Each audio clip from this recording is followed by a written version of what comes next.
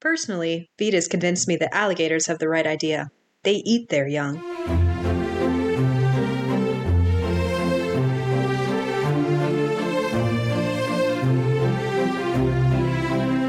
Welcome to Your Pick, a movie podcast. I'm Geneva. And I'm Tatum. We're two friends who love movies and love sharing them with each other. Each week, we take turns picking a film that is close to our hearts and talk about why it moves us, to tears, to laughter, and everything in between. We celebrate the craft of filmmaking, as well as the unique and personal ways we find meaning in the movies we watch.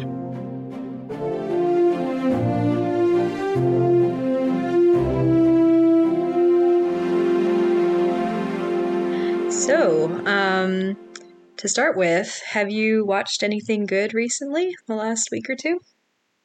I have. I just want to clarify, first of all, that people who are listening to this now, we recorded this like months ago. So I just want to clarify, I don't normally watch this much content, but because it's the holidays and I wasn't working and I had a lot of time at home, I've watched way more things than I normally would. Because last week it was like, I watched an entire season of The White Lotus in one night. And now it's like, I watched the entire season of Fleischman is in Trouble. Oh, how is that? I've been hearing good things. It's really good. It starts out being a story about kind of like a guy whose wife abandons him and his kids, and then him kind of discovering, this is the fun part of being a single man, and I haven't been single in a long time, and girls never used to like me, but now there's dating apps that exist, and I can sleep with as many women as I want. And so it starts out being very focused on him and his new status of being a bachelor as a middle-aged man, but also a father. But then it slowly becomes actually very heavily about his wife and her, her perspective as a middle-aged woman. But it's really interesting because it's not told from her perspective. It's told from the perspective of Fleischman's really good friend, college friend, who's a woman, who's also kind of going through a marital thing where she is kind of taking a break from her family and feels estranged from her husband. And so it's really well crafted. I'm pretty sure it's based on a book, but it kind of starts focusing a lot on this man, but then it becomes about just like women and wives in general, and how sometimes they do things wrong, but also sometimes the wrong things that they do, it kind of shows the perspective behind why they do those things without judging them one way or the other, whether it's good or bad. But yeah, I really enjoyed it. It's not necessarily a fun watch. The ending is actually, in my opinion, so grounded in realism that it's depressing. It's like, oh yeah, that's right. Life is very, very depressing. No matter how hard you try to avoid it, we're all getting older, we're never getting younger, and we're all going to die someday. But that being said, it is really, really good. It's a fascinating meditation on just being middle-aged, which I am not yet. But being middle-aged and what it looks like to recognize I chose this life, but also I didn't know what I was getting into, and marriage and all that stuff. But yeah, I would highly recommend it. And then the other thing, well, I mean, I've seen lots of stuff because it's like the holiday, Oscar season right now. But I just watched White Noise last night, but only the first half of it because I was very tired and was like, I should be awake while I'm watching this. So I think I watched the first 45 minutes, and I think the movie's about 2 hours.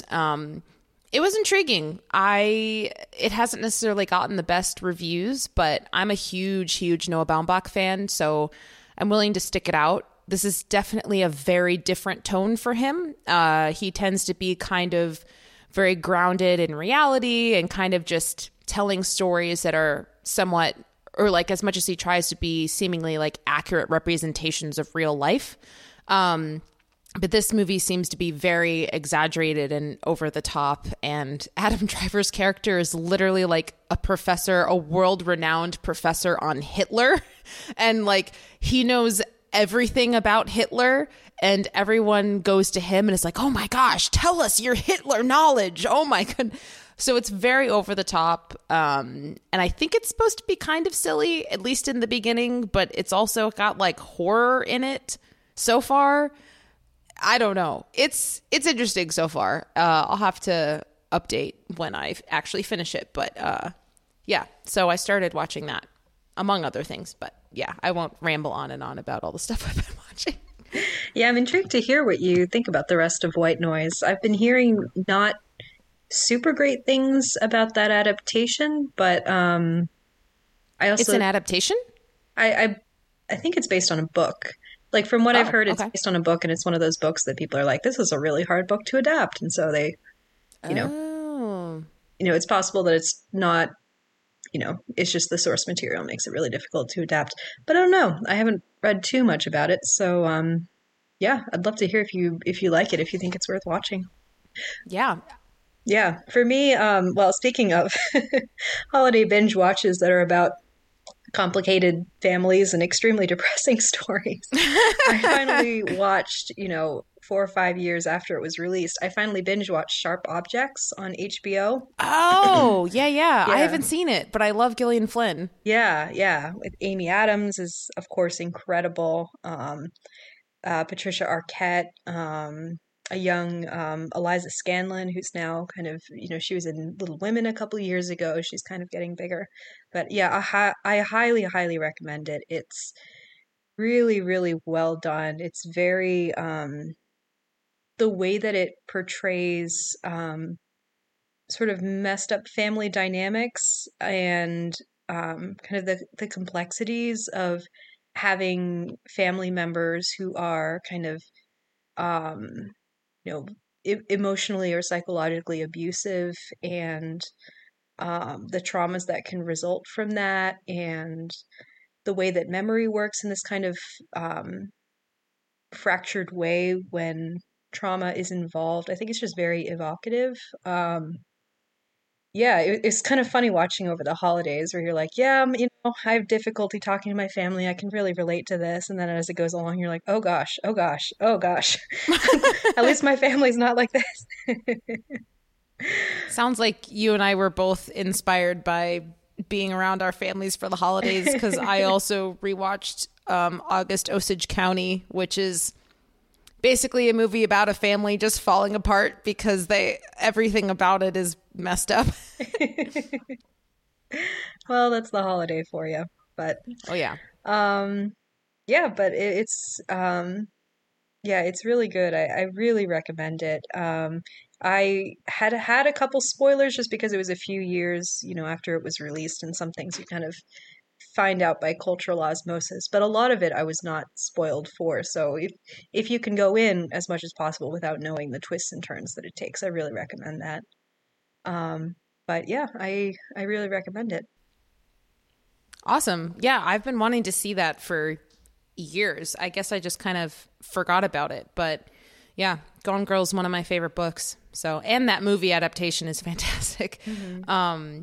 Do you know who is the director of Sharp Objects? Is it the same director for all episodes, or? I believe it is. I think it's Jean-Marc Vallée.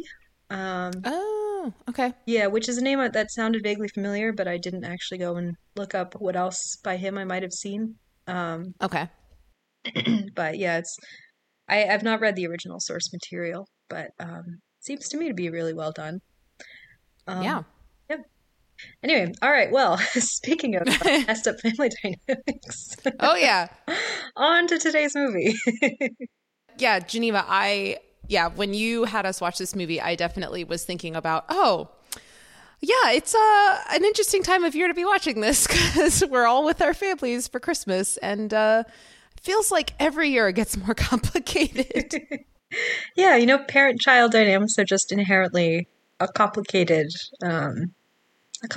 thing. So yes, yeah. Well, as Tolstoy once said, happy families are all alike. Each unhappy family is unhappy in its own special way. All right. So today on the show, we will be discussing the 1945 film Mildred Pierce, directed by Michael Curtiz, who also directed my last choice, The Adventures of Robin Hood. Oh, I didn't know that. Yeah, I did not realize that either until I looked up. Wait, really? That's crazy.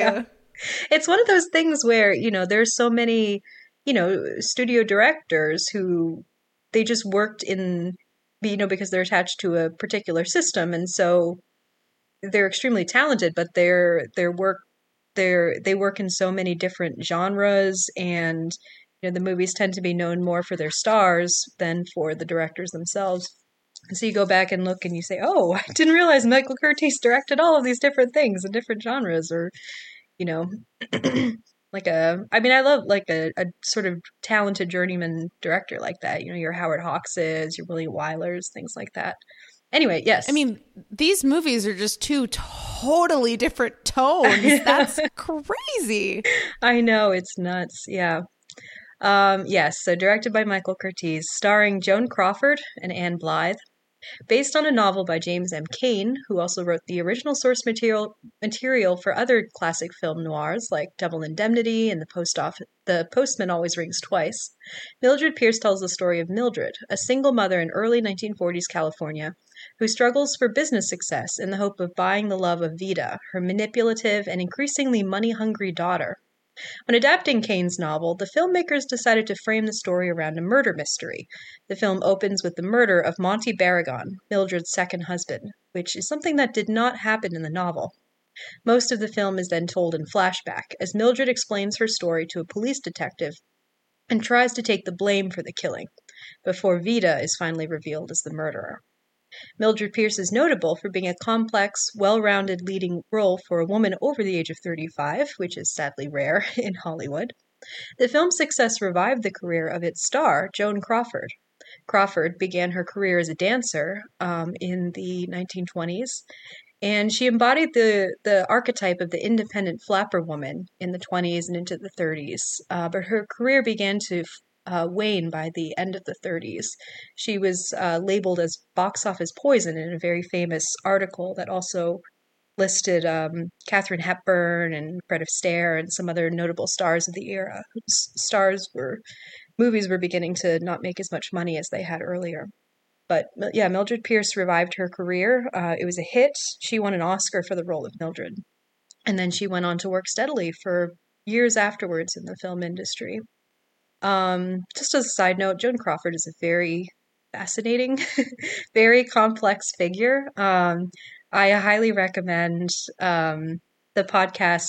You Must Remember This has a 6-part series on her life and career, which I highly recommend if anyone is out there is interested in learning more about her. It takes many really, really fascinating twists and turns. And the kind of meta quality of this role, where she famously plays a sort of a mother and that sort of symbol of femininity, but then also this kind of hard-edged businesswoman is really fascinating in context of who Joan Crawford was and how much of her career was, her being a really self-made woman, really going for what she wanted and working really hard to achieve the success that she achieved. So anyway, just a little random recommendation. I think this movie begs the question, how much is Joan Crawford actually acting versus just living like her normal life? But yeah, speaking of other recommendations, I would highly recommend the FX show Feud, Bet and Joan, which is a TV show or a limited series that came out. Gosh, I don't even know how many years ago. I hope it's not 10. That would make me feel old. No, not nearly that old. 4 or 5 maybe? Yeah. Okay. Yeah, but it's a limited series about the relationship between that Bette Davis and Joan Crawford had during the heights of both of their fame and kind of the ebb and flow of one person rose to fame as the other person was kind of falling out and things like that. It's very, very well done. The acting is phenomenal, as always with those actresses. But also another recommendation, which also comes from the podcast, You Must Remember This. I would like to get into this a little bit later, but the woman Butterfly McQueen, who plays the maid in this movie, the podcast You Must Remember This, they did have like a podcast series where they talked about kind of racial, like specifically African-American representation in cinema throughout, throughout like the 20th and 21st century or 20th century. And there was a particular portion of an episode, I can't remember which one it is, but it talks a lot about Butterfly McQueen and kind of her involvement in the film industry and what she represents and kind of her story and how she fits into the history of cinema. It's quite sad, but very, very important, I think, for people to, even if they don't listen to the podcast, You Must Remember This or that series specifically, but just look up some things about Butterfly McQueen because her life is, there's a lot of important facts there to learn about just the representation of African Americans in America, period, but also in specifically American cinema. So just throwing that out there. I'd like to talk to her talk about her a little bit more later, but I figure I'll just sprinkle a little bit in the beginning since Geneva mentioned You Must Remember This. Yeah, that would be great. Thank you for that reminder, because I remember that's part of the series they did on Hattie McDaniel, right? Who was Butterfly McQueen's co-star in Gone with the Wind. I forgot that they'd talked a bit about her in one of the episodes. It makes me want to go back and rewatch because I was thinking about that's about that series a bit when I was rewatching this movie. I forgot that Butterfly McQueen was as prominent in it as she is. Mm-hmm. Yeah. Anyway, all right. Well, why don't we start talking a little bit about how we came to this movie, our relationship to this movie. So this is one that I picked.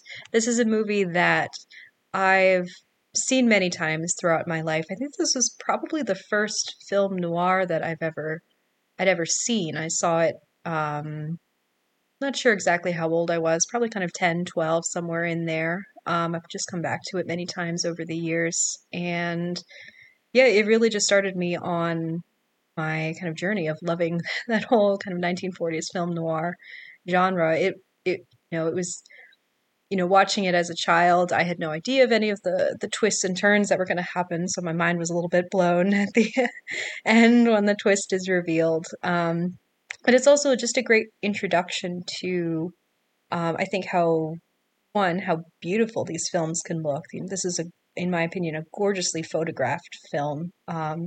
Just the black and white cinematography. I think it was nominated for an Oscar, and it's very well deserved. But also just how interesting and compelling and complex the roles in these movies can be, particularly for women. There are a lot of really interesting, complex roles for women in the film noir genre. Which, is not always the case just in Hollywood in general, particularly Golden Age Hollywood. And so just to have this opportunity to see, women getting the chance to play these characters who are a bit more, they can be kind of more anti-heroes. They can be people who make mistakes and have contradictory motivations and who make choices that are not the greatest. And it's just, really interesting to get to explore those sides of humanity and those sides that are not always as well represented in other genres. So what's your relationship to Mildred Pierce? Yeah, so I had seen this movie before. I'd seen it once before, and Geneva reminded me that she was actually the one that showed me this movie. You're welcome. Yes. It was a few years ago, and this might have actually been the first classic noir film that I'd seen, because I don't think I saw Double Indemnity until after this film. But yeah, I loved the concept of just kind of starting with this murder and kind of thinking that I knew what it was, and then at the end it's like, wait, what? This is all kind of working backwards, and oh my goodness. So, yeah, it was really cool to see like one of the first versions of a noir film. But yeah, that being said, I think that this movie is phenomenal. Geneva, I loved that you used the word photographed, because I feel like a lot of this movie, you can just take a frame of it and it's a beautiful photograph. So yeah, this movie is beautiful, and similar to Geneva, I am just really struck by how much power they were willing to give these women in this film, particularly Mildred's character. She is such a strong woman. She fights for everything that she gets, and she earns all of it. But at the same time, she remains, at least in my opinion, she remains an incredibly humble person. She's not walking around bragging and putting herself above other women of like, this is what I've built and all of this, probably because she feels shame in certain ways because she's a quote unquote waitress. But then she becomes a business owner and it's like, what? You're a badass lady. This is amazing.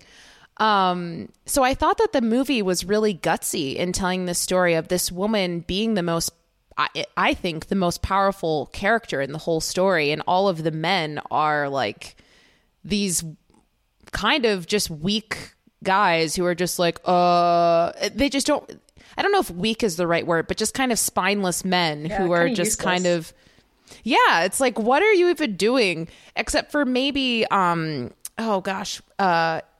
what's the name of her friend who's constantly hitting on her that Wally. She's always turning down?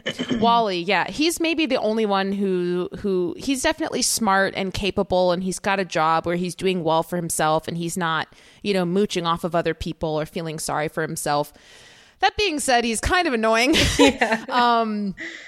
But yeah, I mean, I think this movie is fantastic. I just love the story. I think I kind of forgotten how much I loved this movie until I watched it again. And Geneva, I'm so glad you made me watch it again, because I genuinely think that this is probably one of my most favorite film plots I've ever seen. Like, the plot is just phenomenal. The way it's fleshed out, all of the different characters, how they interact with each other, and how one person impacts a motivation for another person, and how that kind of spirals into how they impact another person. Like, it's just this amazing story that builds and builds and builds to this climax, which is also a huge twist. And yeah, and all the acting, I mean, Joan Crawford's performance in this, it blows me away. Anyway, I don't want to talk about everything right now because we've got a lot more to discuss, but yes, I think this movie is fantastic. And Geneva, I'm so glad that you got me to watch it again, because I probably wouldn't have watched it again, honestly, just because I guess I forgot how good it was. That's good. I'm so glad to hear that. Yeah, I just everything that you said. I really love this movie. I love what it's doing. I love how many layers there are to it, how you can watch it so many times. And I think, as a woman, the older I get, the more kind of things that I see in it, the more I relate to certain characters over other characters. I do find well, why don't we just start and kind of talk a little bit about sort of Mildred and just the themes of motherhood and what it means to be a woman, femininity, masculinity that are in this movie, which I find really fascinating. So I think there's a sort of interesting contradiction that's going on that I noticed on this watch, where in certain ways, I don't know, there are certain ways in which the movie almost, I don't want to say punishes, but, the ways that Mildred is stepping outside of kind of more traditional norms for women and for mothers. There's the fact that while she's off having her first date with Monty, the man who eventually becomes her second husband, she's kind of exploring this side of herself, her womanhood, as an attractive, now single woman. But it's while that's happening that her daughter Kay gets sick and eventually dies. And there's this sort of question, which I think becomes important kind of character motivation for her. I think she kind of takes on this guilt of, the fact that I wasn't there when my daughter got sick, that I was off trying to be a woman outside the context of motherhood. That kind of, there's this kind of guilt that leads to, like, she feels like she's being punished, and that then leads her kind of to redouble her desire to be a mother to Vida and to really subsume herself in her desires for the sake of Vida. But then at the same time, the movie is very clear that, this sort of her view of motherhood is something that is kind of twisted and ultimately harmful to herself, but even to Vida.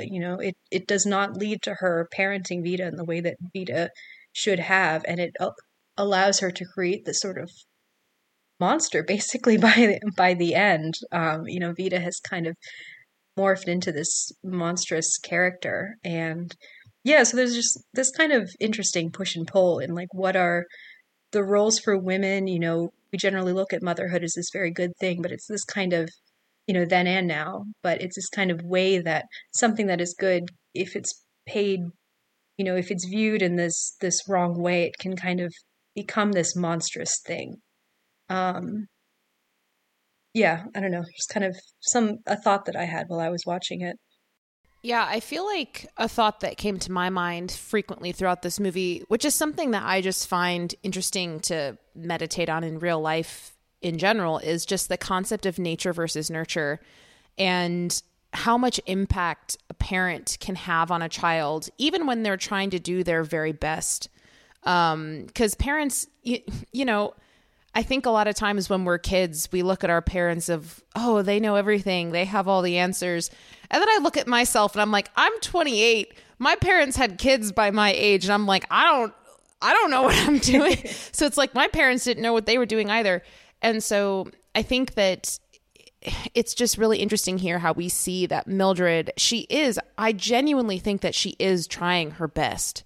But her best it's not the type of parenting that her daughter needs.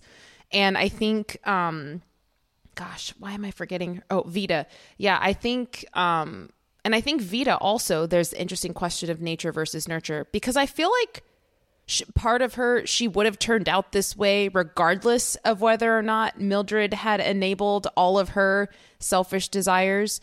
Maybe it would have been a little bit different or less extreme, but I do feel like from the very beginning we see this establishment of the difference between Vida and Kay, because at that point they're both growing up with the same mom in the same house, and yet they do still have these differences in their character. And I think we see their dad, Bert, pointing that out. He's like, Vida, she's got some problems, and you need to I think he says at one point, he's like, Kay is twice the girl that Vida will ever be, or something like that. So yeah, I think that just looking at Mildred and her struggles of being a mom and seeing how she wants to do right by her daughters and the best that she can, but also seeing how basically there's no way that she can win. Whether she is more hands-off and kind of living her own life and trying to take care of herself, or whether she's completely hands-on and just giving Vida whatever she wants. Like, either way, it's kind of a lose-lose situation. But she almost doesn't even see it as a lose-lose situation, because for her, it's like, as long as Vida is in my life, it almost doesn't even matter if she has this terrible behavior. Because you see that at the end. She's like, as long as Vida will come home, I'll give her whatever she wants. And so, yeah, kind of like you said, Geneva, I mean, there's so many different layers to this movie and to the characters, which is why I love it so much, because I just, one of the things that really, really bugs me about majority of the movies that come out nowadays is that they're so focused on the spectacle and the overall plot that they don't really put as much detail and attention into the characters themselves, which I think, maybe this is just a personal opinion and subjective, but I think the characters are the most important part of any story. And this film, there's just so much complexity in all of the characters, and it's super well done. So yeah, it's kind of torturous to watch Mildred go through her experience, because I want to cheer her on and be like, you go, girl, you're doing such a good job. You're conquering life, and you've built your own business from the ground up, and you have the respect of so many people, but also you don't have the respect of your daughter. And because of that, it's killing you and you can't let it go. Yeah, Mildred as a character, she's just so well fleshed out, and she seems like a real human. She really seems like a real human, and I love that. Yeah. I'm so glad that you brought up this idea of nature versus nurture when it comes to Vida, because another thought that I had while rewatching it was, where does this where does this quality in Vita come from? Would Vita have always been this way? And how did she become the way she is? I read the book a couple times in the past. It's been a few years since I read it last, but I took it off my shelf and I was slipping through it a little bit before we started recording, just to kind of remind myself of a few differences between the book and the movie. And one thing I was struck by in the beginning is they describe Vita as really kind of taking after Bert in certain ways, and her really admiring things about Bert. He's a character who, at least in the book, he's kind of okay with not working. He kind of gets by on luck, and then when his luck runs out, he's just kind of content to sit by and wait for some other bit of luck to come in, basically. And he has this past where it was a little bit more wealthy and glamorous than it is at the start of the story. And Vita kind of really latches onto these qualities. And the movie doesn't really play up that similarity as much, which I find interesting. I was going to say, I didn't really pick up on that in the movie very much. Yeah. No, the movie changes it a bit. The movie, I think it really, Bert is not a blameless character in the movie. Like, I think they do, they do are open about the fact that he is having an affair with Maggie Biederhoff. He's certainly not. He's not a character who is without fault, but I think they kind of soften his character a little bit and kind of smooth the way for him and Mildred to be reconciled. I mean, they are reconciled in the book as well, but I think it is a little bit, they're a little bit more on the same level in the movie, which I find very interesting. And the fact that and I don't remember, I didn't see this in the book. I don't remember if this happens in the book, but that line that you mentioned, where he's kind of the first one to notice that Vita is a terrible person, and that Vita sucks. Vita sucks, and that Mildred is way too conscious of trying to appeal to her and trying to give her anything he wants. He's very. Vita doesn't seem to take after Mildred, and she doesn't seem to take after Bert. So you have to wonder, kind of, where does she come from then? Where does she get these qualities, which I find very interesting. Sorry, what were you going to say? Go ahead.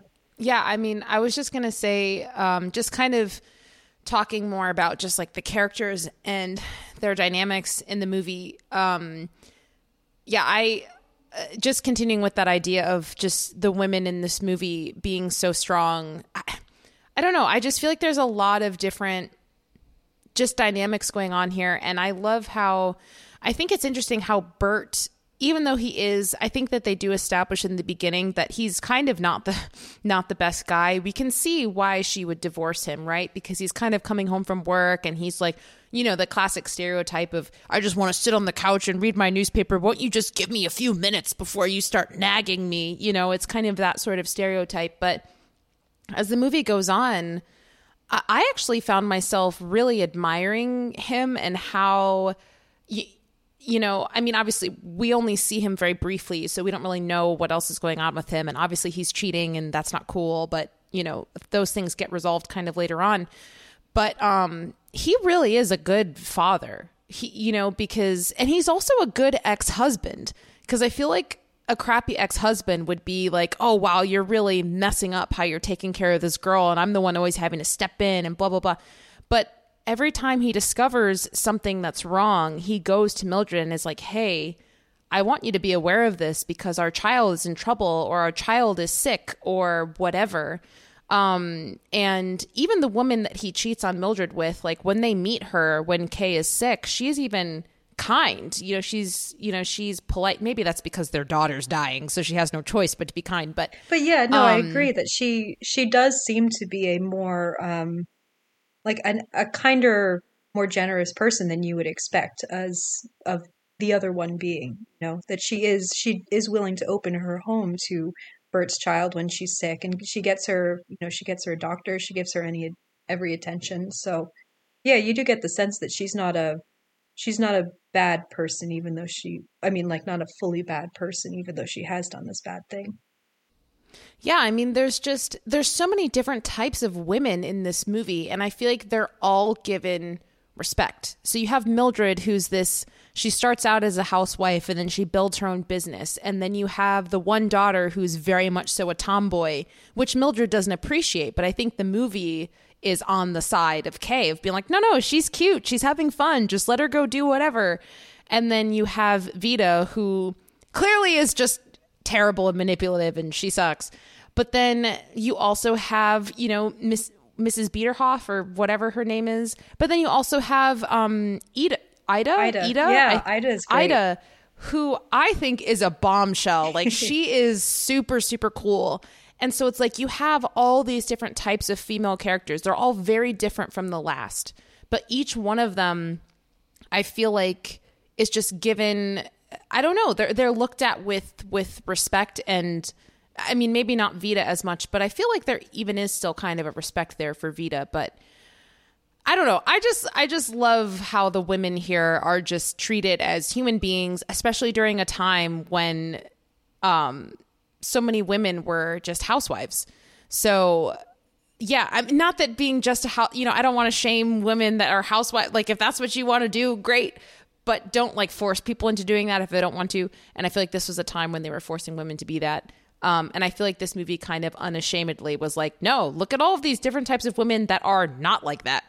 Well, I think anyway, yeah, something that's actually very interesting, I think, about this time period is that, I mean, historically speaking, it's kind of a recent invention for women to be housewives. Like, that's kind of a more sort of Victorian, now the middle class is growing and we can afford that women can stay home and take care of the home instead of having to work, which is more the state of things have been throughout history. But in the Great Depression and World War II, that was actually a time of huge social upheaval because so many people were out of work that, these dynamics were starting to change and, men were going off and fighting in World War II. And that meant that a lot of women had to then get factory jobs and office jobs and had to be more active in the workplace than they had been in the past, several decades. And I think this is a movie that, definitely takes a lot of cues from its particular time period. The book is more open about the fact that,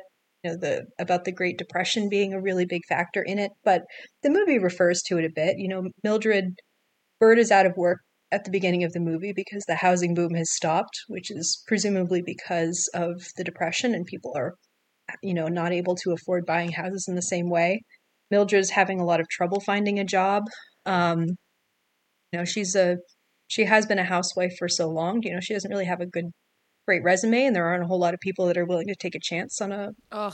That one quote, I was like, that is so relatable. I can't believe it existed back then and it's been around this long. But when she first applies for a job and someone's like, you have no experience, we can't hire you.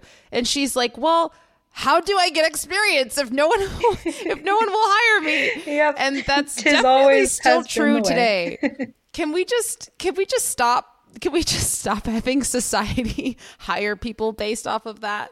Yeah, it's so true. Or not hire people based off of that.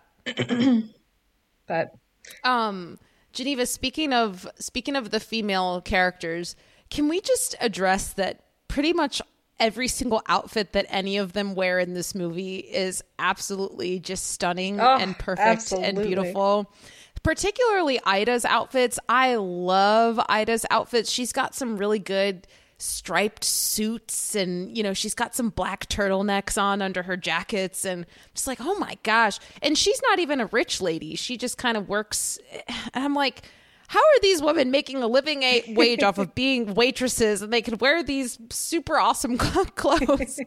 But yes, I love the wardrobe in this movie, that all the clothes that the women are wearing. I want to wear them, even though it's not my style at all, but I still want to wear them.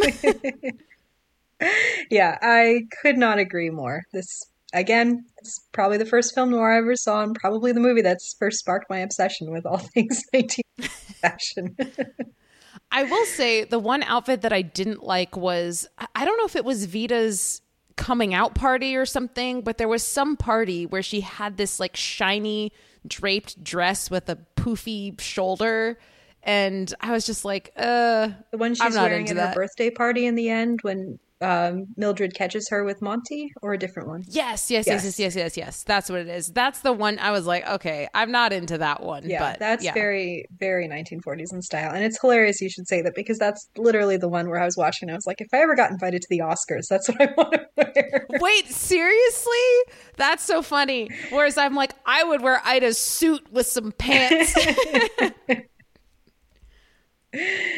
Yeah, absolutely. Also, speaking of like just normal things that existed in the 1940s, there were so many 1940s phrases in this movie that I just wanted to like, I don't know, just appreciate. I wrote them all down, and I'm sure no one else will find this entertaining, but I do, so I'm going to say it. But there was, hey, what's the score? And then there was, aw, pretzels. What do I care? And then there was, you ought to do something about your sit down. It's like, you mean your butt? Like, why are you calling it a sit down? And then there's another, what's the score? And then this is on the level. And then where I think I had one more somewhere. Oh yeah, what's the big idea? There's so many different like phrases from the 1940s that people do not say now, but I hear them in movies and I'm like, can we bring this phrase back? This is a cool one. Like I love the aw pretzels. What do I care? Pretzels, that's amazing. Yeah. There's so many great lines Wally's the one saying most of these. Oh yeah, absolutely. Because he's a slick customer. He's got up on all the slang. Ida had some really great quotes too. I mean, she said the one. Totally. She's the one who said the thing at the beginning about alligators eating their young. She also had this. Oh, yeah. Okay. You said that quote, and I was like, I don't remember who says that. Yeah. She is not impressed with Vita. She has another great one a little bit earlier in the movie when Wally is like kind of looking at her and she goes, well, leave something on me, I might get cold. Oh, that one's great too. Amazing. There's so many great lines in this movie. Yeah, this is such a good script. It really is. Yeah. Sorry, go ahead. Oh, well, I was just gonna kind of change the subject slightly, and I remember there is one point, talking about the very different kind of strong women and Ida in particular, and how she's kind of this interesting counterpoint to Mildred. There was this one point in the movie where it's Ida and Mildred at the restaurant, and they're talking about business. Mildred's looking over the statements, and Monty and Vita come in, and I just had this thought of like, it's the two kind of new money working women, American kind of representatives of sort of American ideals of, work your way up to the top, versus Vita and Monty, who have this sort of, I guess, very, I don't know, European in a sense, a very like class filled, old money. To be high class means that you don't work and means that you just kind of, live this life of leisure. I don't know, just seeing the four of them on screen is this kind of interesting counterpoint where, Monty and Vita are on one side of the screen and Ida and Mildred are on the other, and it's sort of creating this kind of visual divide between the two. I don't know. I found the class dynamics in this movie to be really interesting because it's set in 1940s California. It's America. It's theoretically this sort of land of California is the land of opportunity. It's the land of America is this sort of the American dream. You can work your way up to the top, attain money. Everyone has an equal shot at success, that sort of thing. But it is a movie that really is, it's kind of exposing the false premises behind there. Vita has this very classist view of the world. She really thinks that she's born to something better, and that the fact that Mildred has to work for her success is somehow a stain on her character, and that Vita's somehow above it, even though Vita has never done a day of work in her life. And, the fact that Monty is this sort of wastrel who has this, family money and this family name, but is really, kind of aristocratic, like has the name, but is very cash poor. He can't actually afford his lifestyle that he's been born into. That's the life that she wants. And I was watching and thinking that, even though Mildred is not an immigrant, it's this kind of view of the immigrant experience, where you theoretically come to America and you work your way up and you are able to give your kids the life that you never had. But it's this, again, this sort of twisted view of this ideal that is good, but it becomes twisted into something monstrous where the child then turns on the parent and looks down at them because of what they had to go through and considers them to be better, even though they're not actually, just because of the luck of their circumstances. I just can't imagine being that ungrateful. Yeah, it's so selfish and just ignorant, honestly. And there was one line that I wrote down, which I think relates to what you were saying, Geneva. But there's this one part where Vita says, in the first house that they're living in, she just repeatedly keeps saying, "I don't like this house," and I'm just like, are you kidding me? This house is amazing. Beautiful. Like, it's beautiful. It's got everything that you need. It's got character. It's got, a loving family in it. It's got nice space, a good kitchen, a big living room. It's really great. And she's just like, no, I hate this house. I want to get out of here. And I'm just like, what more do you want? And then Mildred moves into this huge mansion at the end and literally puts herself at the brink of bankruptcy because of it. It's this huge empty home that has nothing in it and there's no character at all. But it's like, so this is what you want? Like, you want to live with this quote unquote status in society. But then when you're at home, it's ultimately literally and metaphorically empty. Like, I don't know. Yeah, her level of selfishness and just delusion basically it blows my mind. Ugh. I hope there aren't real people out like that out in the real world, but if you are, watch this movie and learn about how much you're torturing your parents for living your life that way. Yeah. Yeah, absolutely. That's a really good point. Sorry, 1 second. Go ahead. Oh, yeah. So I feel like I feel like this might just be a reoccurring theme of something that'll bring up in almost every movie that we watch. Because I think that good movies do this really well. But as I've said before, I love it when movies do a very good job of just establishing their characters right from the get-go. And within the first few minutes, you kind of really get an idea of who the characters are and what's going on and how they relate to each other. And I feel like this movie is another excellent example of how that happens, because the opening scene at the police station, so the police station scene, when we meet Ida and she's got her sass sitting in her chair, and then we've got Mildred sitting there clearly looking very nervous and uneasy, but trying to control the situation that she's out of control of, and then them telling her that she can't talk to her husband, and she vaguely says, well, that's my first husband and he's way better of a man than I ever thought and better than the second husband. And we're like, where's the second husband? Where is he? It's just, it does such a good job. And I think Wally's there at some point in the beginning. Well, Wally, too. She meets him at the very beginning and she takes him to the house, right, hoping to set him up as the murderer. Yes. Yeah, I had the same thing as I was watching, as this script, again, considering that the murder plot was not in the book at all, it does such a fantastic job of creating this framing device. The murder part wasn't in the book at all? The murder was not in the book at all. That was invented for the movie. I thought you were saying it just wasn't there in the opening. No. But it's Bonte not in doesn't the book die at all. in the book. Oh my god! Yeah, which I want to talk a little bit more about in a minute, because it kind of leads. It's kind of related to a larger change to Vita's character, which I find really interesting. Oh, but yeah. Anyway, sorry, I didn't mean to cut you off. No, that's good.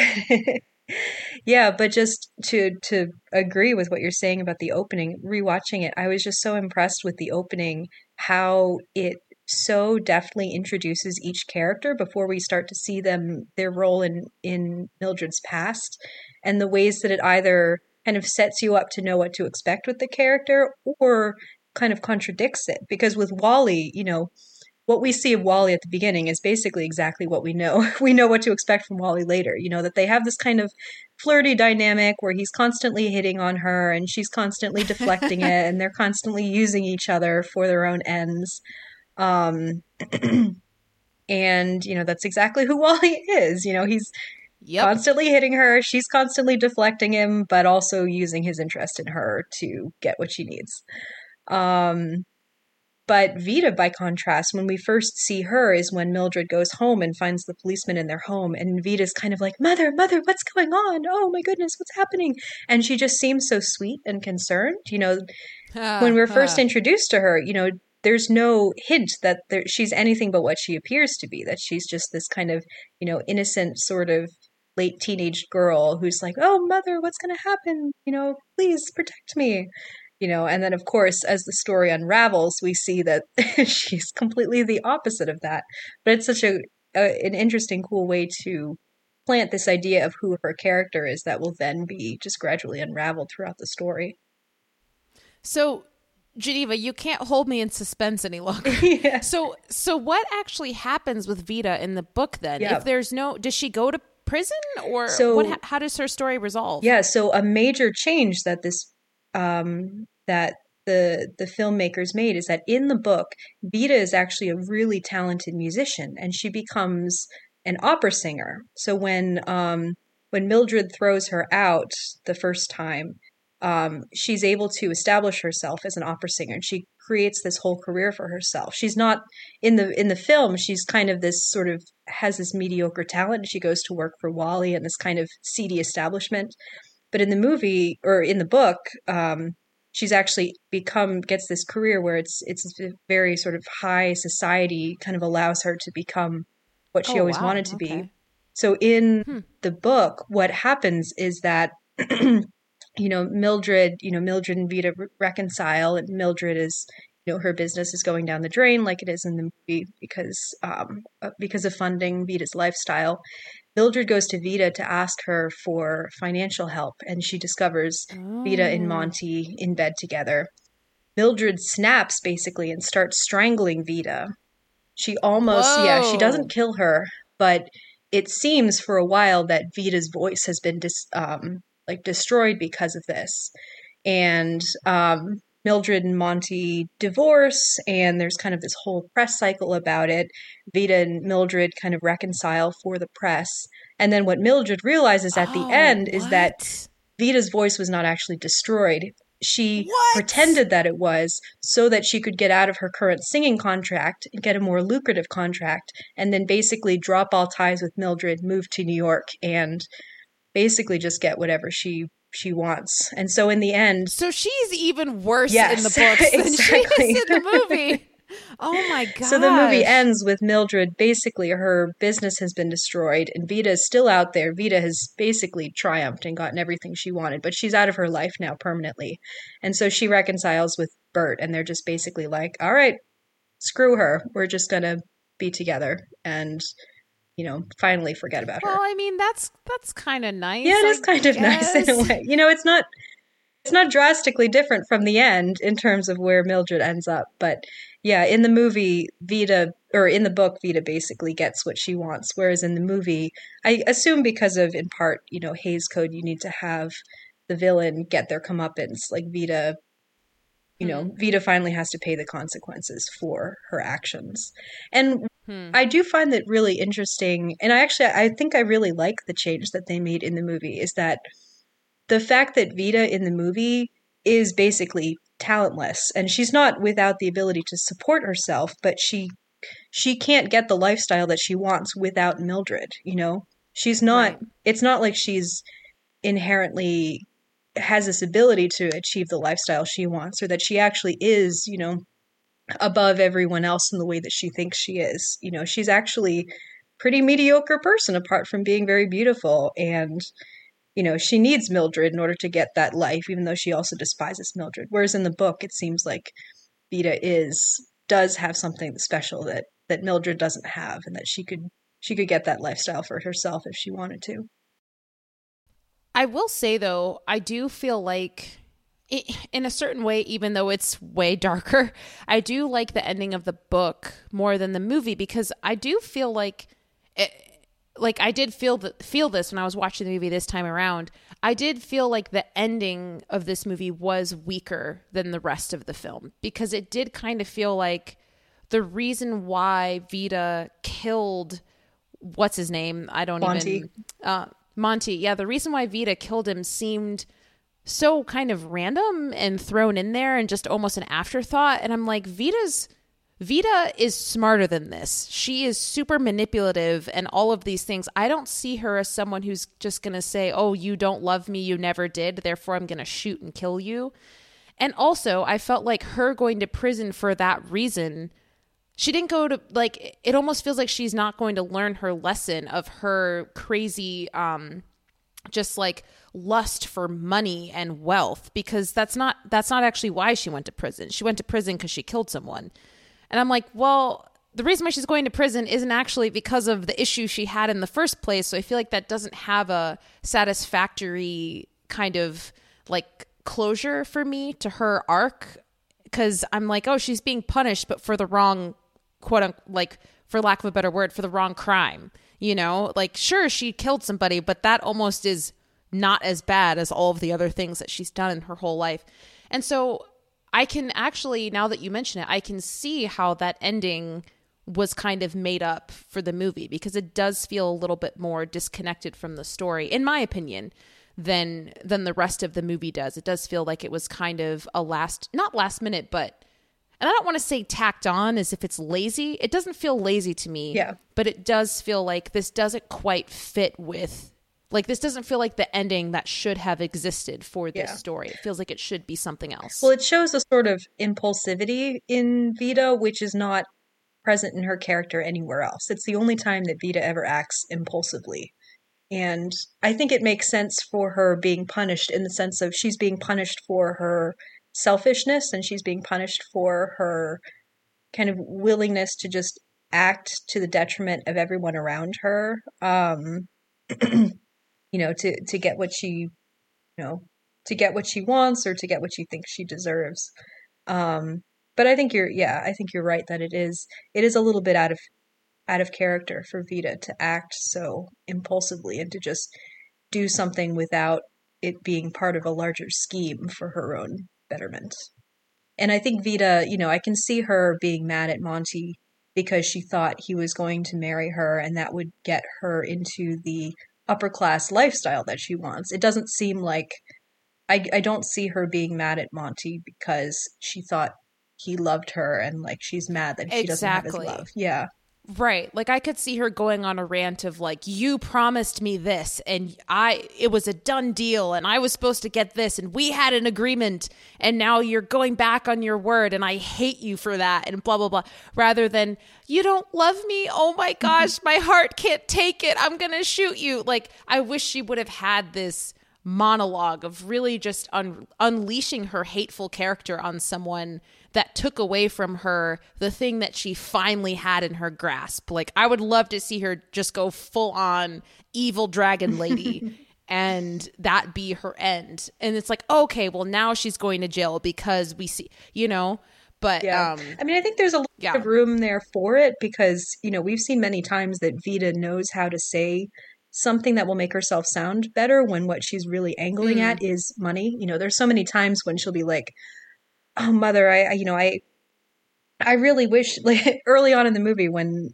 she's like, if you married Wally, we could have more money. And she's like, why would you wouldn't want me to like marry someone I don't love. Like, you wouldn't want to like trade me for more money, would you? And then Vita's like, oh no, mother, of course not. Just so long as we're together. I just wish we had more money. Like she knows how to say things that she doesn't mean when what she's really angling at is. I mean, I agree with you. I could see her trying to, cover her actual motives in sweet talk at the end before she kills him. I'm just saying that I would feel more satisfied as an audience member if she just went full on evil devil. And it's like, well, we finally get to see who she really is. And so does everyone else. Yeah. Although we do get that great scene, which I is a scene I love. Like, I think Anne Blythe got a supporting actress nomination for this role. I think she totally deserved. But the scene in which, after Vita has manipulated this family into, she married the son, and then she claims that she's pregnant. So when they settle on a divorce settlement, she gets the money. And then I forgot Mildred about is furious that. That was terrible. Yes, and Vita has this amazing speech where she talks about how, with this money I can get away from you and the smell of kitchens and grease and everything that is poor and low and common. And she just, it's an incredible. And that's the scene when Mildred finally says, I think I'm seeing you for the first time, yes, I right? think so. Yes. Yeah. Oh my gosh, that scene is vicious. Mm-hmm. Oh. Yeah. And there's this great moment where, they're on the steps. Mildred has grabbed the check that Vita got and tore it up. Vita slaps Mildred, and there's this wonderful moment where Mildred is knocked back and she's on the steps and her back is on the railing and she's looking up at Vita. And there's this great framing where we're seeing, Mildred's face. We're seeing her from the front and she's looking up at Vita and we see the back of Vita's head. And this kind of dynamic between the two of them, where Vita is the taller and the more powerful one in the frame, but she's got her back to us, and so, she's this kind of terrifying faceless entity, and Mildred is just kind of looking up at her in this kind of shock and like, oh my goodness, where did this come from? I'm seeing this person in this new light. It's really, really great framing, great blocking from the director. I actually noticed that same thing and I wrote it down on my notes, but I added another layer to it I love how it goes from the contrast of Vita standing up above her, right? And then Mildred's on the floor, almost cowering a little bit. But then Mildred stands up, and the way that they're standing on the stairs, they're the same height. Mm-hmm. And so I'm like, these are like Vita. Right. So it's like these are two equally matched people in their rage and in their willingness to just like, I don't, it's like they're, what's the word I'm looking for? Like they're nemesis or nemesis. I don't know. They are each other's nemesis, but they're both equally capable of destroying the other. And I just love how it's kind of this shift of Mildred being down on the ground. And then she's like, heck no, I'm not going out like this. I'm going to stand up for myself, literally and figuratively. And she does that. And that's kind of when she does stand up for herself. And she's like, I've never seen, like, now I'm seeing you for the first time, get out of my house. And which then ends with Vita walking down the stairs, right? Basically showing like, yeah, she lost this battle, but she's going to come back, right? Yeah, finish your thought. Well, so I was just going to say, like, which is kind of a transition. So if we want to come back to your thought, we totally can. But just before I wanted to mention that something that I also noted was just the staging and the blocking of the actors throughout this whole movie is phenomenal. But there was one in particular scene that I wrote down, which is where Mildred discovers Monty and Vita kissing in, I think, his house. Or something like for the first time. As well. Incredible use of shadow. Oh my God. Like he looks like this. I mean, he's just a complete silhouette, right? And so you don't even see his face or anything. He's just this shadowy figure. Well, the two of them, at first, they're both in shadow. At first, yeah. But then she comes up and he's just this like looming... Oh my, like I mean, all of the shots in this movie, there's so many great uses of shadows. In the beginning, when Wally's kind of walking around the house and he's trying to open the doors and he's like standing in front of these striped pillars that make it look like he's in prison. Like throughout the whole movie, there's just incredible use of shadows and lighting and cinematography. This is what black and white photography can do. Like good black and white photography. But it also includes the production design in that, because it's like if we didn't have the production design helping create that character of, it's like the lighting in and of itself is a character, but without the aiding of the production design, it wouldn't be the same. And I felt like this particular shot was like the amalgamation of all of those things. It was the epitome of it, of like, we've got this production design piece of them laying across this bar, which is by alcohol, and they're both in the shade. And then she leans up and she's in the light and she's wearing this outfit and he's looming in the back. And then Mildred enters the frame. And I was like, oh my gosh, this is so cool. But yes, I just needed to get that out of my system because I saw that shot and I was like, the filmmaker in me was drooling. I was like, this is amazing. This is cinema. I love this. Yes, I'm so glad you brought that up because, I had that in my notes as well. It's just, it's an absolutely gorgeously, immaculately shot and staged. And just, again, like black and white cinematography, the way that shadow can be used to reveal information at specific points in time, and the way that framing and, the way that light falls across a character's face can reveal the sort of contradictions within them, or, bring them into greater clarity, or cloak them in shadow. It's beautiful. It's beautiful. It's the dying art. And I love it so much. Ugh. Yeah. Yeah. What I was going to say earlier was... yeah, sorry. I totally cut you off. Good. Yeah. It's just, I remember in previous viewings of this movie, after this incredible confrontation between Vita and Mildred, where Mildred kind of sees Vita for the first time and how monstrous she can be. In previous viewings, I remember being a little bit sort of confused by then, after that scene, Mildred goes on a long trip and then she comes back and she's immediately like, I want Vita back. I have to find some way to get Vita back. And I think in the past, I was kind of confused by this, where I was like, she just finally learned who Vita was. And then we have this incredibly quick montage where she's gone and then she comes back and then she changes her mind so quickly. Like, it seemed to go so quickly for me. Like, I felt like it didn't have enough time to breathe. But now on rewatch, I realized I think it actually works really well, because I think that there's this kind of constant upping, throughout the film as things build. And Vita for Mildred she's an addiction, Vita is Mildred's fix, basically. And so the quick transition, Mildred comes back from her travels. We see that now she seems to have developed a drinking problem. Her hand is shaking when she tries to light Ida's cigarette. She now takes her liquor straight the way she never used to in the past.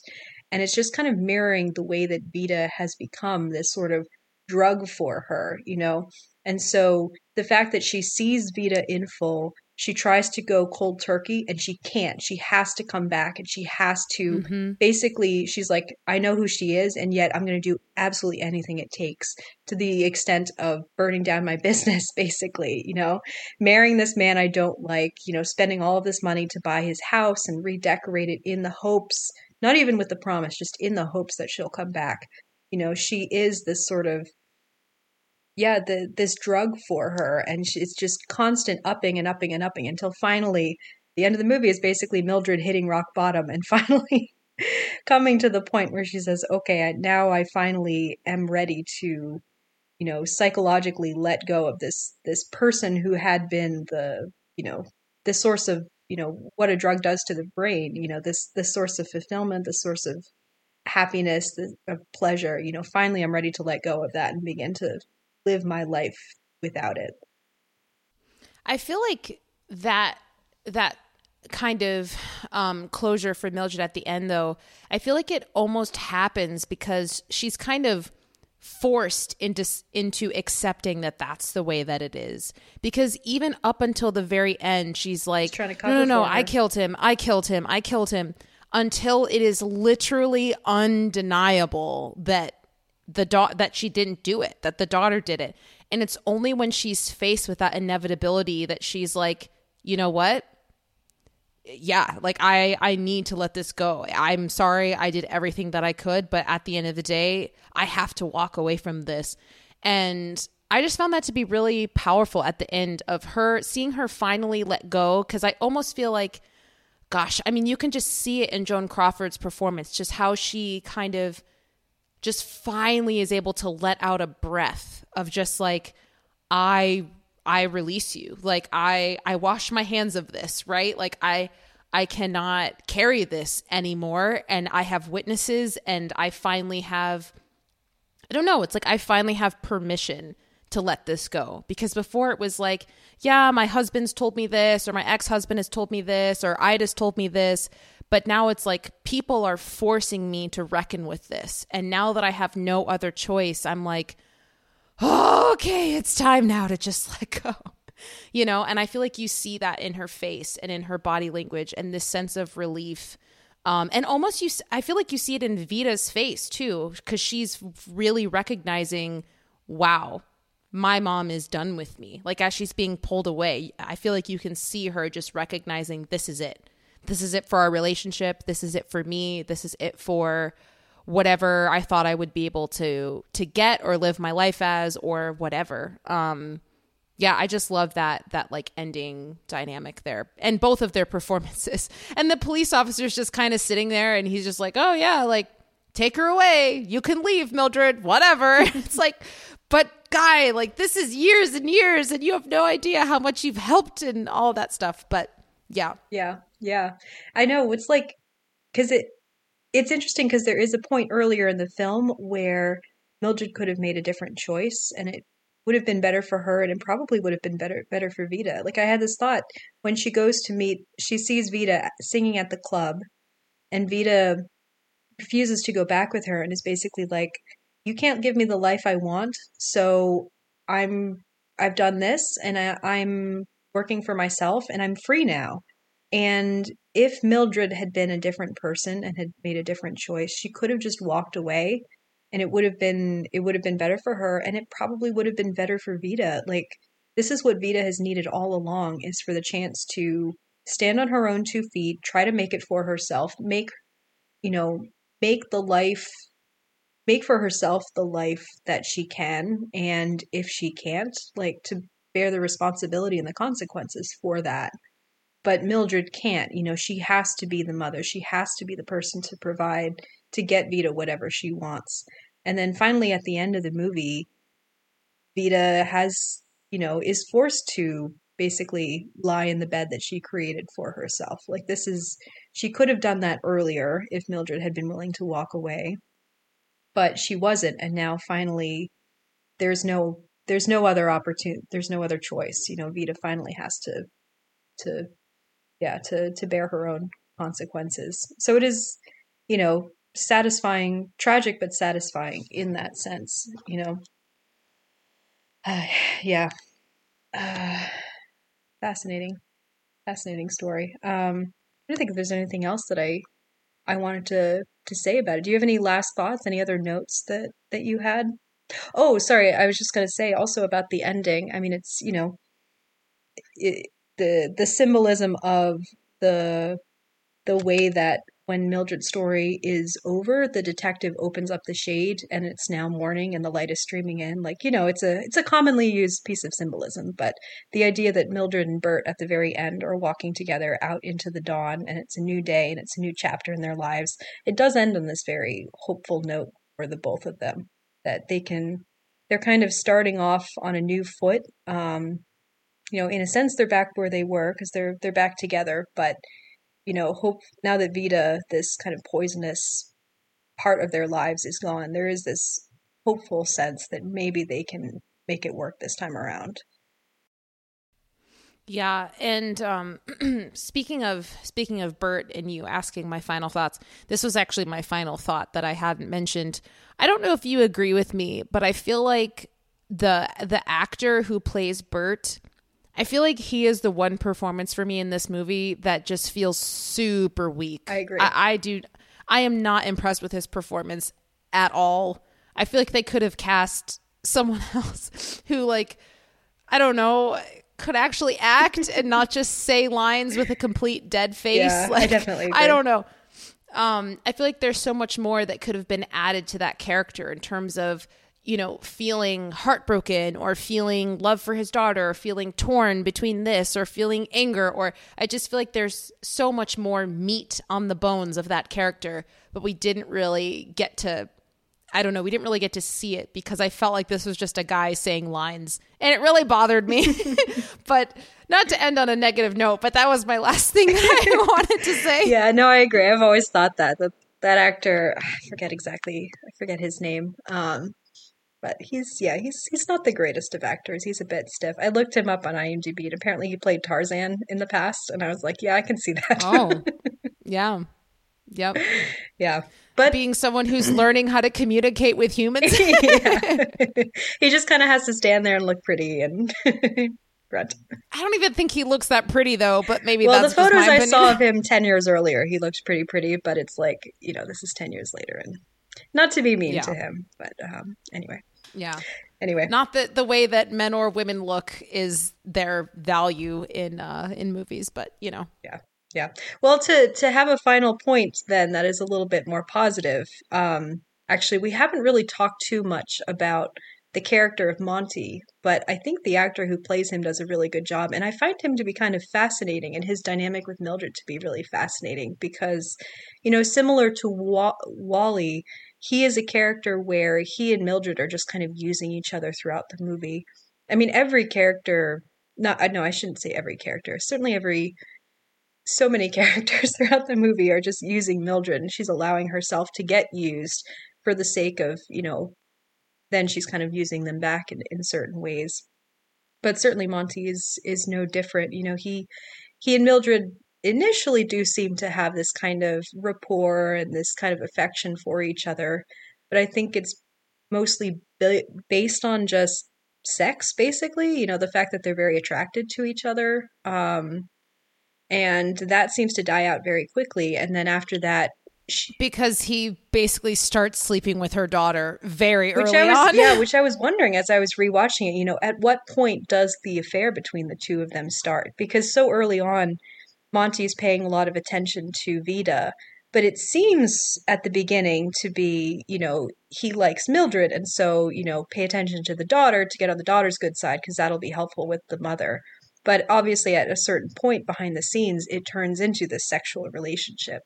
And so I think it was sexual the whole time. I think they came back from that lake house and he was like, well, look at this young lady. I'm going to go for her instead. And I've already slept with her mom, so she probably thinks that I'm into her. And so, all right, here we go. Let's do this. Yeah, well, because they spend so much time with each other. Monty's showing Vida a good time. They're going off and doing all of these, idle rich person things. They're going to races. They're going to parties.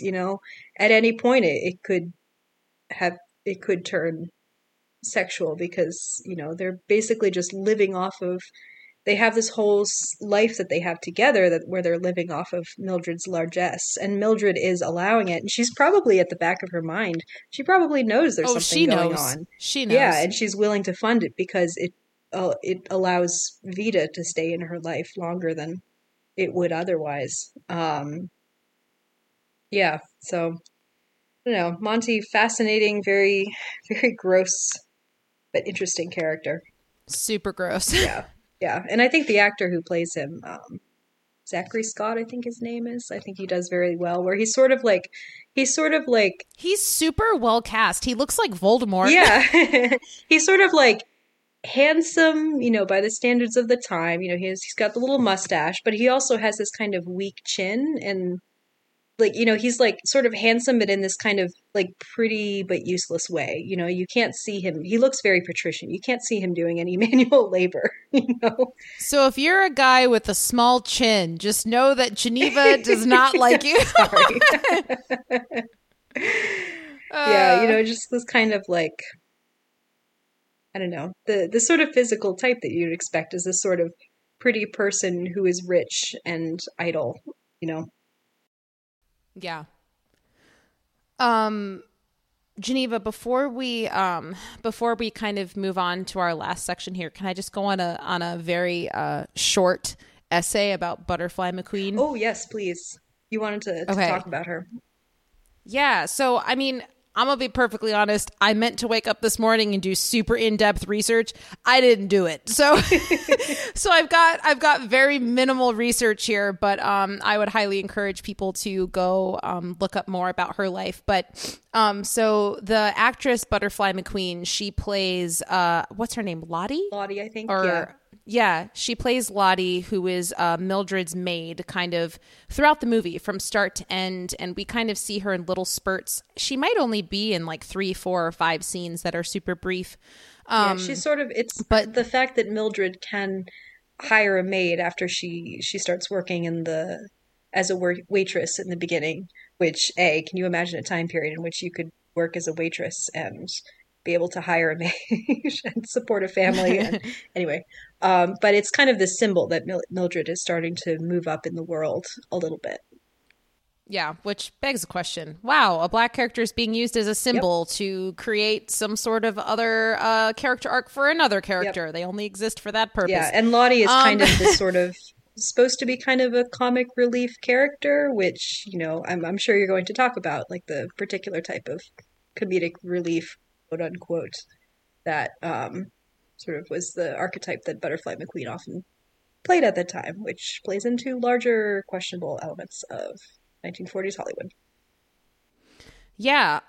So in the little bit of research that I did do about Butterfly McQueen, so she was also, I think her most notable role was in Gone with the Wind. I don't remember her character's name in Gone with the Wind, but she also plays a maid in that movie. And she has one of the most demeaning lines that any African-American character has had in a movie ever. I don't remember specifically what it is because I didn't write it down, but it's something about giving birth to babies. And she's like, who, dad? I don't know, dad. I don't give birth to babies. I don't It's know like nothing something about birthing no babies. Yeah. Yeah, it's something like that. Yeah.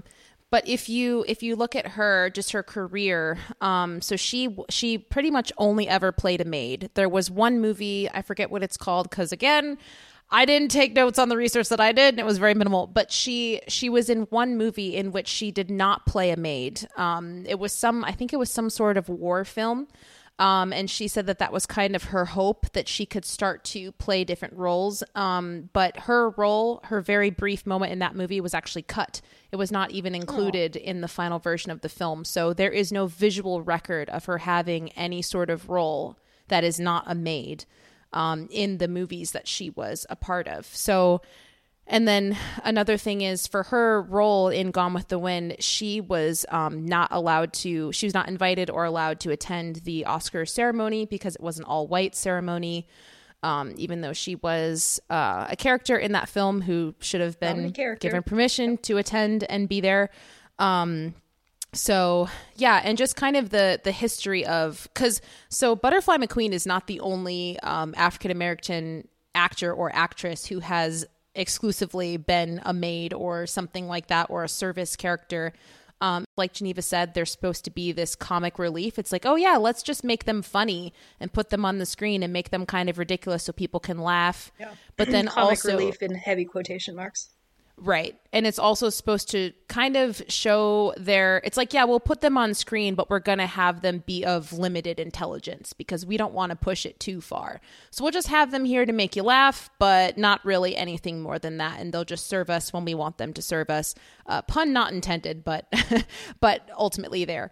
So, and I remember reading something about Butterfly McQueen where she stopped acting because she realized she kept being cast in these same roles, and she ultimately hated it and didn't want to do it anymore because she recognized what it represented and she didn't want to be a part of it. I did see that later on in her career, I think she started doing some television stuff in which I think she was also a maid.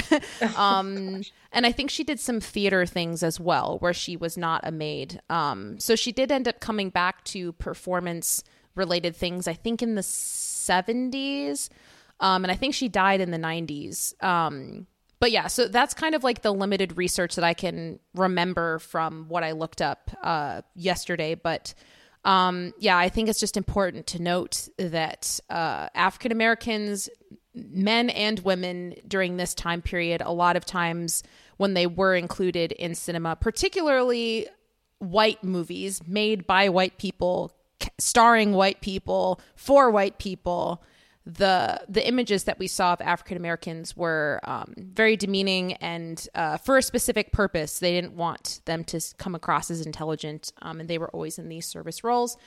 So yeah, I'm not going to claim to be the most educated person, so I'm not going to go on like a full rant about that because I have my personal feelings regarding that, but I don't know how many facts I can back it up with because I haven't done, eons of research. But I just felt it important to mention that because Lottie is an example of that in this movie. So, yeah. Yeah. No, thank you for bringing that up. And I highly recommend anyone who's interested in learning more about it just to do more research, to look up more about her life. But in particular, a good starting point is that you must remember this series on Hattie McDaniel, because she, from what I remember of that series, there is that kind of, sort of debate at the time within the African American theatrical community of, is it better to be accepting these roles, which are very sort of stereotypical roles that kind of, sort of embrace racist stereotypes that are mainstream in white culture of the time, but still will allow you to be acting in this industry and allow you possibly to parlay that into roles of greater depth, which is kind of the path that Hattie McDaniel ended up going down, at least for part of her career. Or is it better to be kind of staying out of the industry, or at least that those sectors, the more mainstream white sectors of the industry, in the hopes of then kind of creating a separate, creating roles for yourself that are more within African American sort of theatrical industry and not to the more mainstream white culture. And it's a complex issue, but well worth more research and awareness of. But so thank you for bringing that up. Yeah, just to throw this out there real quick, a lot of people, and I didn't even recognize this until a few years ago, a lot of people don't know that there were African American or Black movies being made at this time. It's just they were not really being seen by anyone or shown in theaters anywhere. But if people are interested in watching movies from kind of this time period that are made and representing and starring and showing African American stories and experiences, they do exist out there. So feel free to look some up. I myself am I'm compiling a list on Letterboxd of a lot of these classic films that I would like to watch that not no one, but a lot of people haven't seen because they just don't know that they exist. So who knows? Maybe I'll watch one and we'll talk about it on this podcast. I have to start working through that list. But those movies do exist. So go look them up and check them out. And if you watch them before I do, shoot us an email and tell us your thoughts. Yeah, that'd be great. All right. Well, Chris, do you have any more thoughts on Mildred Pierce overall, or should we start to wrap up? I love this movie. That is my final thought. Same. Awesome. Yeah. So, as I mentioned before, Joan Crawford won the Oscar for Best Actress for this film. The film was also nominated for Best Picture, 2 Best Supporting Actress nominations, both Anne Blythe, who played Beta, and also Eve Arden, who played Ida. I didn't know Eve Arden had one. That's great. I know, yeah, because she's well deserved. She's wonderful, but it is a kind of interesting, I think, showing the two kind of ends of the spectrum of what a Best Actress nomination can be. Because Anne Blythe, she's basically the second lead of the movie. Like, she's a very, very prominent character, whereas Eve Arden is very much a true supporting character, where she just, she pops in for a few scenes and she's great and she's kind of steals the movie in her scenes and then she pops back out. Anyway, but yeah, well deserved. Was also nominated for Best Black and White Cinematography. At this time, it didn't win. I do not. If it didn't win, I'm going to riot. It should have won. I'm going to quickly double check that, but I don't think it won. I don't care what it was up against. This movie should have won. Yeah, and actually now I'm curious what else it was up against at this time. If you want to keep talking, I can look it up. So, sorry, I've got it right here.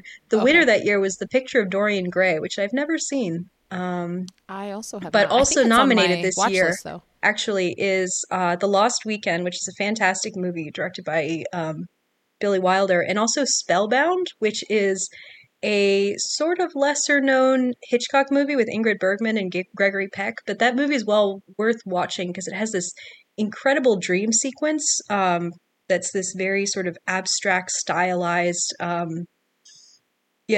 just sequence full of symbolism with what the character is going through. I imagine that's a big reason why it was nominated. But yeah, interesting Ingrid Bergman in an Alfred Hitchcock movie? I know. What? She was Shocking. Never in Hitchcock movies. Yep. Anyway, yes, it also won it was nominated for Best Screenplay as well. I can't believe it didn't win any of these. I feel like it deserved to win cinematography, screenplay. Like, it deserved so many things. Yeah, it absolutely did. I believe that critics, this movie was a hit. It made money. The critics were generally favorable for it, although I don't know that it was kind of considered the sort of immediate classic that it eventually became. But I found a review from 1945 from Variety. It says, "It skirts the censorable deftly, but keeps the development adult in dealing with the story of a woman's sacrifices for a no-good daughter.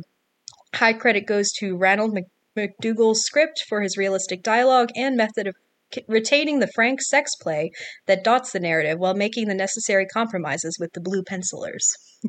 So critics at the time were very aware the novel could be a little bit more, free and frank with the sexual elements, which the movie had to, had to make a little bit more implicit for the sake of the Hays Code censors at the time. But I think it still does a very good job. You know everything that's going on. You know who's sleeping with who. You know what things are being said. But it is just enough has changed to pass the standards of the time. Not to go too far down this tangent, but it begs the question: how much do we actually need explicit sex in movies in order to get certain themes and stories across? Because I think.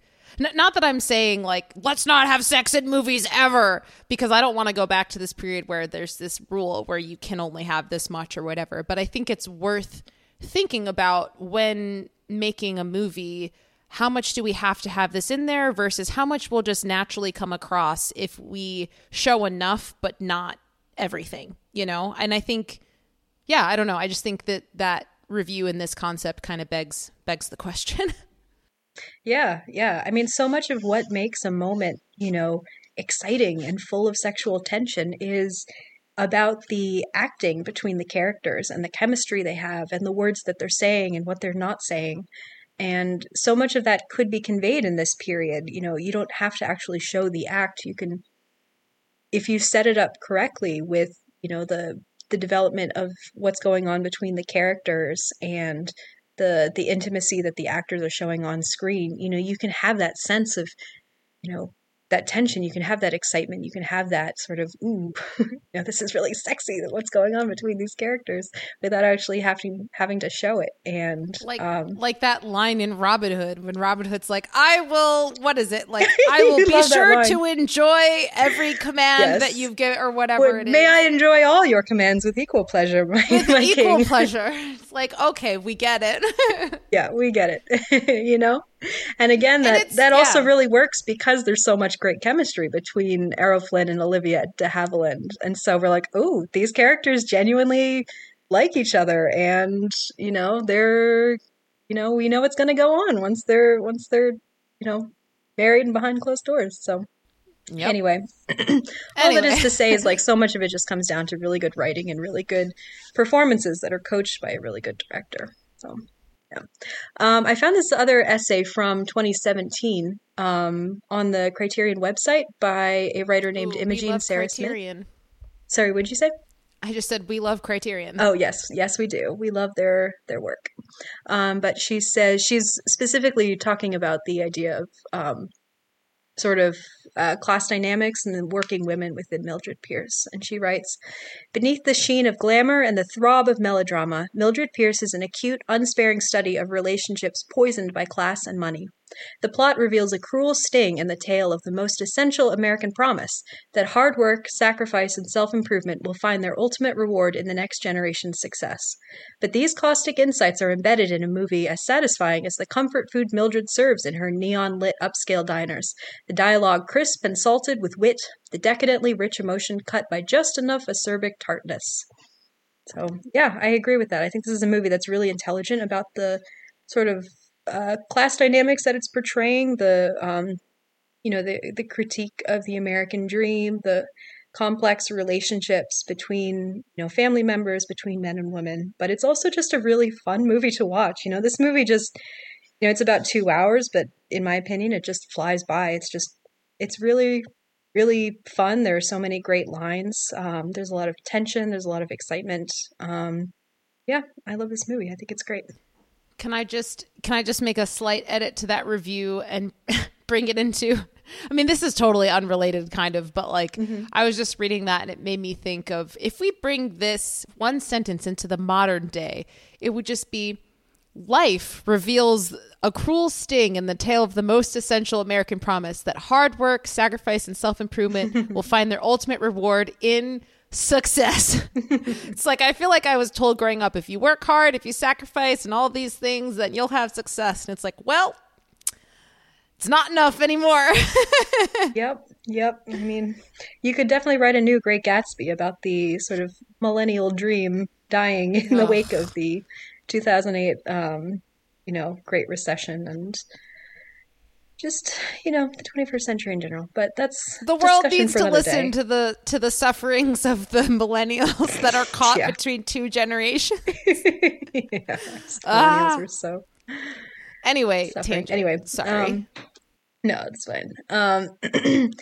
So it just final thoughts in terms of what it is about this movie that has moved me and really stuck with me over the years. I really just think it's the dynamic between Mildred and Vina, and particularly that scene that we talked about in which Vita finally sort of lets loose all her sort of venomous, malicious thoughts and her hatred of Mildred, and how just shocked and helpless Mildred is, but then at the same time how desperately she still needs her. Like, I just the sort of twisted dynamics of that, and again, as we talked about before, the way it then allows for this really interesting, complex, sort of strong but flawed portrait of womanhood, I think it's just fascinating. It's so well done, and it really does resonate and have relevance, 60, 70, 80 years later.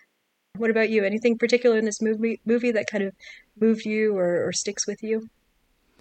I think the same, just the portrayals of the complexity of womanhood and how just there's so many different ways to be a woman, I guess. And it's showing the positive sides of it, but also some of the ultimate negative sides of it. And I think you see those positive and negative sides in the men as well. This just almost feels like, I don't know, it almost feels like a non-gendered movie. It's like, these are just humans. It doesn't matter whether you're male or female. You can have all of these different characteristics. And I just like movies that treat women as people, as opposed to like, this woman must be a woman. It's like, well, she's really, yes, she's a woman, but also she's a human being and just a person like anyone else. So I just love how this movie is willing to show the strength, but also the weaknesses at the same time, and give them each equal merit. And also the cinematography and the shadows, and that one particular scene that I think we both raved about before, where Mildred discovers Monty and Vita kissing in that back room. That's just a absolutely stunning shot. I want to like blow that up and put it on my wall, but it also would kind of be a depressing photo to have on the wall, but it'd be beautiful. But yeah, those are kind of the two things that I think are going to stick with me. And like I said earlier, Geneva, thank you so much for bringing me back to this movie, because I don't know, this might be a movie that I revisit every couple years. It's super freaking good. It's so good. You're welcome. I'm really glad you liked it. Well, speaking of movies that Tatum likes, Tatum, do you want to tell us what we're going to be talking about next week? Yes, let the record show that Geneva even mentioned this and my arms flew up in the air because I'm so excited. So Geneva and I had planned out initially the order of movies that we were going to discuss. And this movie was not even on the original list because I hadn't seen it yet. And then I watched this movie and I was like, okay, after we finish our first list of X amount of movies, we'll get to this one. And then I was like, no, we have to talk about it right now.